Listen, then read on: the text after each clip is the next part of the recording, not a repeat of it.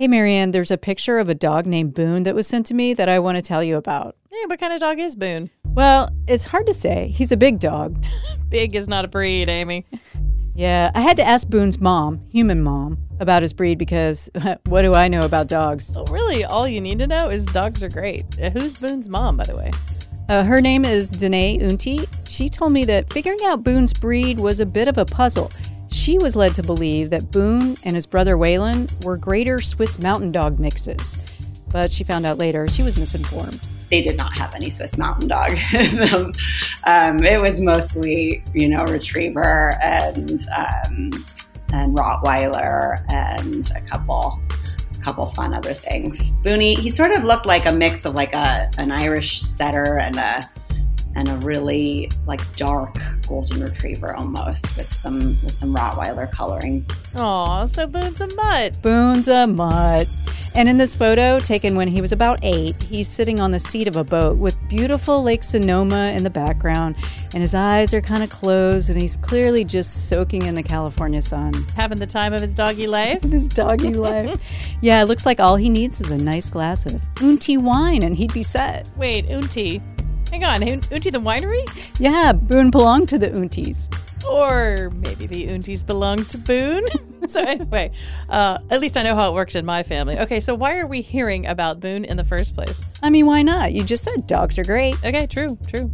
Well, one day, several years ago, Danae and her husband, who live in Sonoma County, were packing up the car and about to head out for a day at Tomales Bay, with Boone, of course. Nice. When Danae says she noticed something about Boone. I remember leaning over and grabbing Boone's head and feeling his jaw as I grabbed his head and kissed his face. And I could feel that there was swelling on the right side of his jaw that I had not noticed before.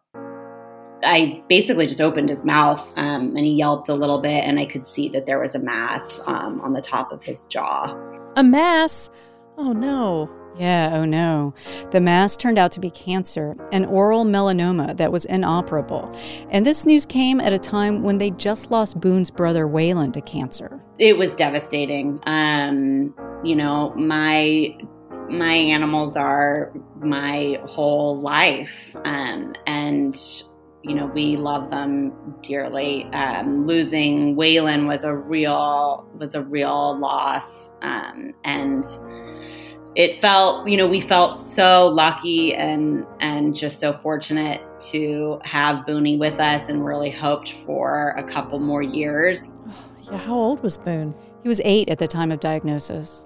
Yeah, big dogs like that often don't live as long as smaller dogs, but you'd still expect and really want more time. Yeah, but did you know about 1 in every 4 dogs will develop cancer? No, I did not know it was that common. Okay, Amy, this is turning out to be a really awful story. It's not awful. It's hopeful, actually. You see, Danae's vet told her about a clinical trial at the UC Davis School of Veterinary Medicine that would test a new cancer treatment. It's part of our comparative oncology program. Oh, right. This is the program between the UC Davis School of Veterinary Medicine and the UC Davis Comprehensive Cancer Center. It looks at what companion animals, both dogs and cats, can teach us about cancer in humans. And the other way around, so both humans and animals benefit. What I want to know is, did Boone benefit? Did the treatment work? You'll find out.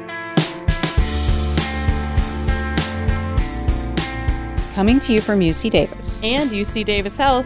This is Unfold, a podcast that breaks down complicated problems and unfolds curiosity-driven research.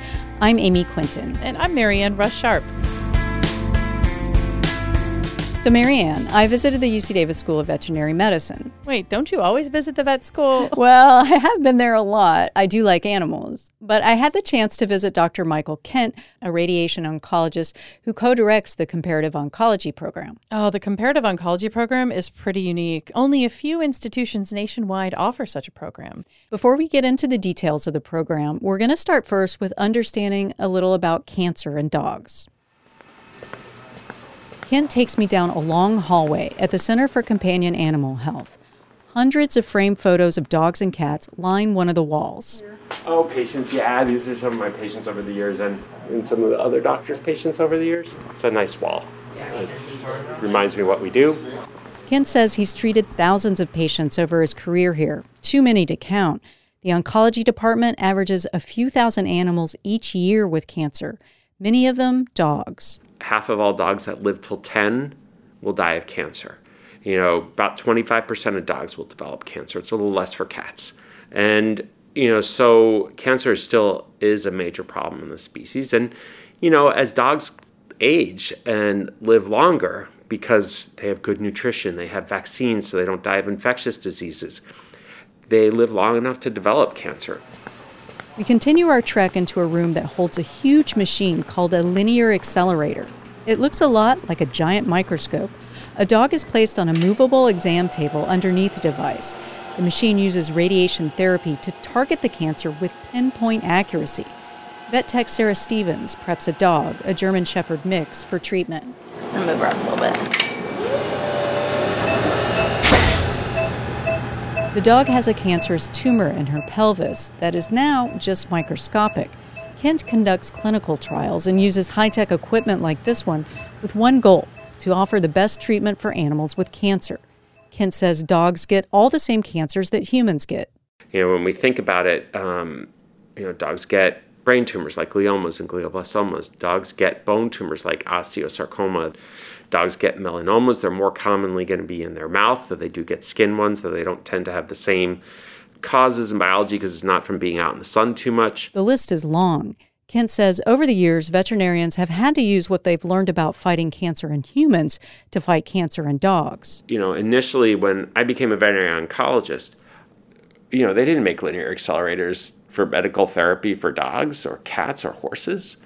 They made it for people. And so we took what we knew in humans and brought it back to our patients. But the comparative oncology program is changing that. The idea now is also to be able to flip that paradigm and take what we learn in those same companion species, like, our dogs and cats that live with us, and apply it to humans.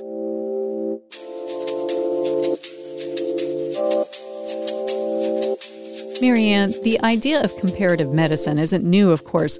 Scientists have long used creatures like rats and mice to research cancer treatments and drug therapies. Right, but there are limitations to that. Dr. Robert Cantor co-directs the comparative oncology program at the UC Davis Comprehensive Cancer Center. He says the most notable difference is that cancers in rats and mice are not naturally occurring. In mice, it's a question of us implanting cancer or manipulating the genes of mice so they develop cancers, or exposing them to things that are very, very damaging so they develop cancer. And that obviously serves a purpose to evaluate that and study it, but it's really not the same cancer that humans and dogs get, and therefore, may fall short in translating what we learn in mice into people. Manipulating these genes in mice can also disrupt the immune system, making it difficult to know how a tumor would actually respond to a therapy. Cantor also says it's really easy to cure cancer in mice compared to humans or dogs. And because of that, or related to that, almost all drugs, the statistic we sort of teach people is about 90% of drugs that actually move from mouse studies to human studies fail. And so there really is a large failure rate. And again, that is something where I think the dog cancer model can provide benefit.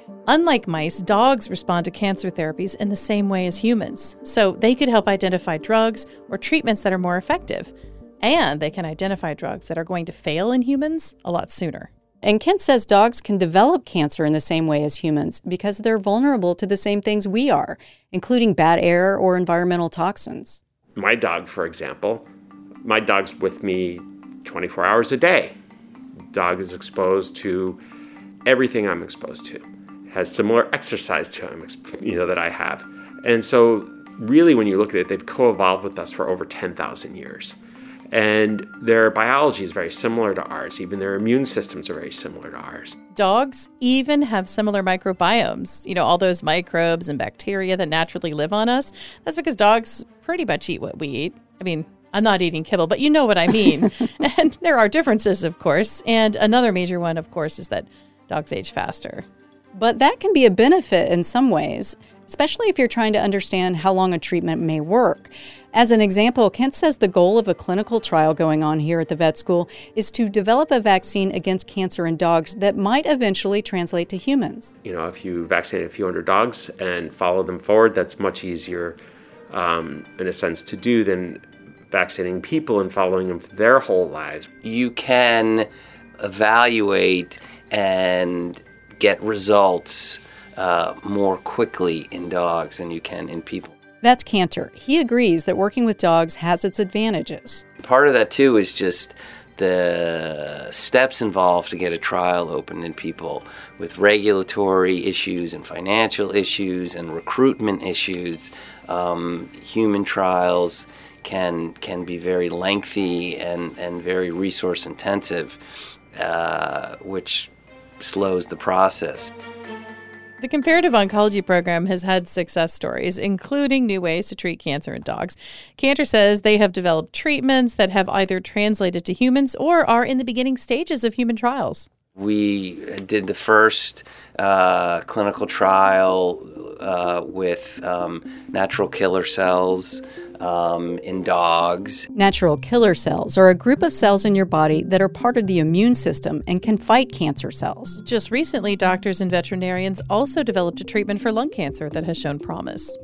We've also done a trial with an inhaled immunotherapy called interleukin-15, and we've had some very exciting, in our opinion, some very exciting results in terms of dogs having significant benefits from the inhaled immunotherapy, causing regression of tumors, metastasis in the lungs. This particular immunotherapy, which is a way to harness a patient's own immune system to kill cancer, had never been given as an inhaled treatment on a dog or human. But oncologists found the method reduces toxicity exposure to the rest of the body. So the goal is to eventually start a human trial.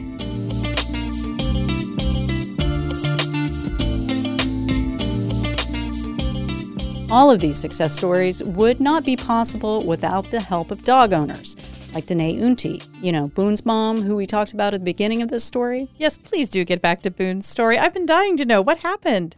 Well, Boone had oral melanoma, which can be extremely invasive. Danae found out that even with chemotherapy and radiation, few dogs are cured, and many times the cancer comes back. But then she found out about the clinical trial, right? The clinical trial was designed to assess a drug called Zox. The hope was it would make tumors like Boone's more susceptible to radiation therapy and help the immune system attack the tumor. So she decided to go through with the trial for Boone. Yeah, but it was a decision Danae says they weighed carefully. People think that you are extending your dog's life and for selfish reasons, and that you're putting your animal perhaps through discomfort in the name of science or just in the name of your own selfish needs. And that really just couldn't be further from the truth. She says if she had a dog, which she does now, who gets anxious or nervous around strangers in strange settings, she likely wouldn't do the same. It might be too stressful for him. Yeah, because I can imagine it's a lot of trips to the vet. Right. But she says Boone just wasn't that kind of dog.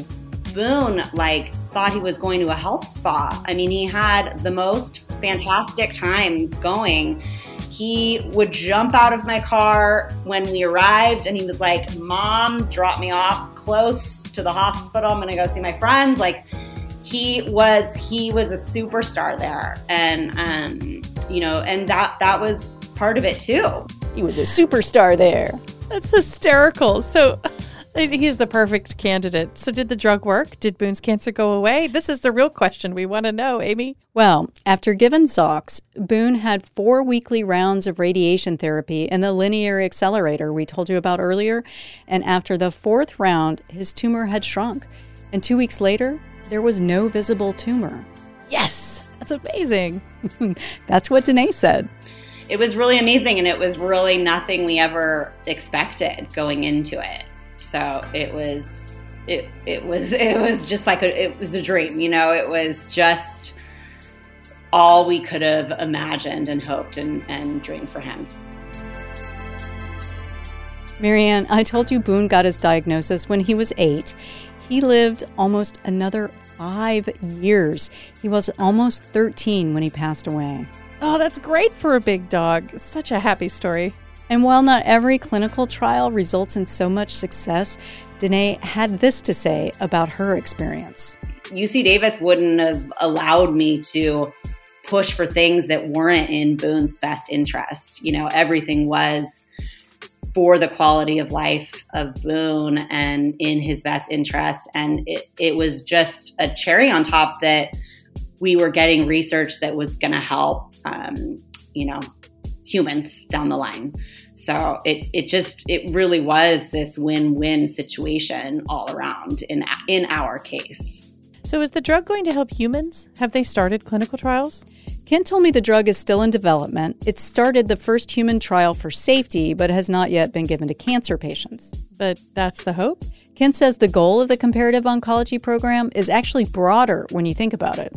What's really nice is that we have the structure within the cancer center to actually do these type of trials, to bring people together who work in different types of research in different species in order to pursue the one goal. I mean, it's ending cancer. It's not ending cancer in people. It's not ending cancer in dogs. It's ending cancer. That's the perfect way to end this episode. And you can find that photo of Boone on the boat that we talked about in this episode on our website. And you can find more episodes of Unfold at ucdavis.edu/unfold. I'm Amy Quinton. And I'm Marianne Rush-Sharp. Unfold is a production of UC Davis. Original music for Unfold comes from Damian Barrett and Curtis Jerome Haynes. Additional music comes from Blue Dot Sessions. If you like this podcast, check out UC Davis's other podcast, The Backdrop. It's a monthly interview program featuring conversations with UC Davis scholars and researchers working in the social sciences, humanities, arts, and culture. Hosted by public radio veteran Soterius Johnson, the conversations feature new work and expertise on a trending topic in the news. Subscribe wherever you get your podcasts.